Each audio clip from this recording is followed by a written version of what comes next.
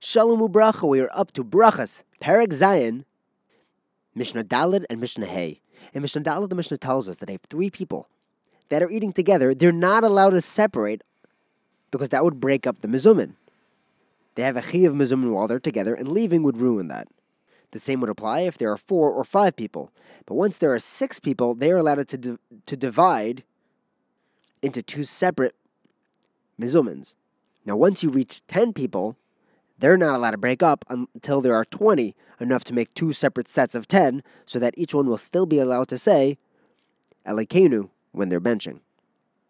Now, in Mishnah Hey, the Mishnah tells us, if there are 2 groups that are eating together in one house, then it depends. If they're able to see each other, if at least some of each group are able to see each other, then these 2 groups are allowed to join together to make a mezumin. But if they can't see each other at all, then each one makes their own mezumin. The Rav points out that if they have one waiter for both groups, even though they can't see each other, the shamish is the bridge between them, and then they can make one mezumin together.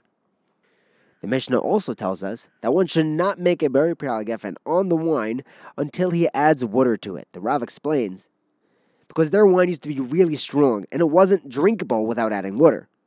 If you don't water it down, it would be a beri pri eitz, just like grapes, because it never turned into a drinkable wine. This is a sheet of Rabbi Eliezer. While the Chachamim disagree, they say that you would still make a bracha, a beri pri hagafen on it, and we don't paskin like Rabbi Eliezer. You would make hagafen even before watering down the wine.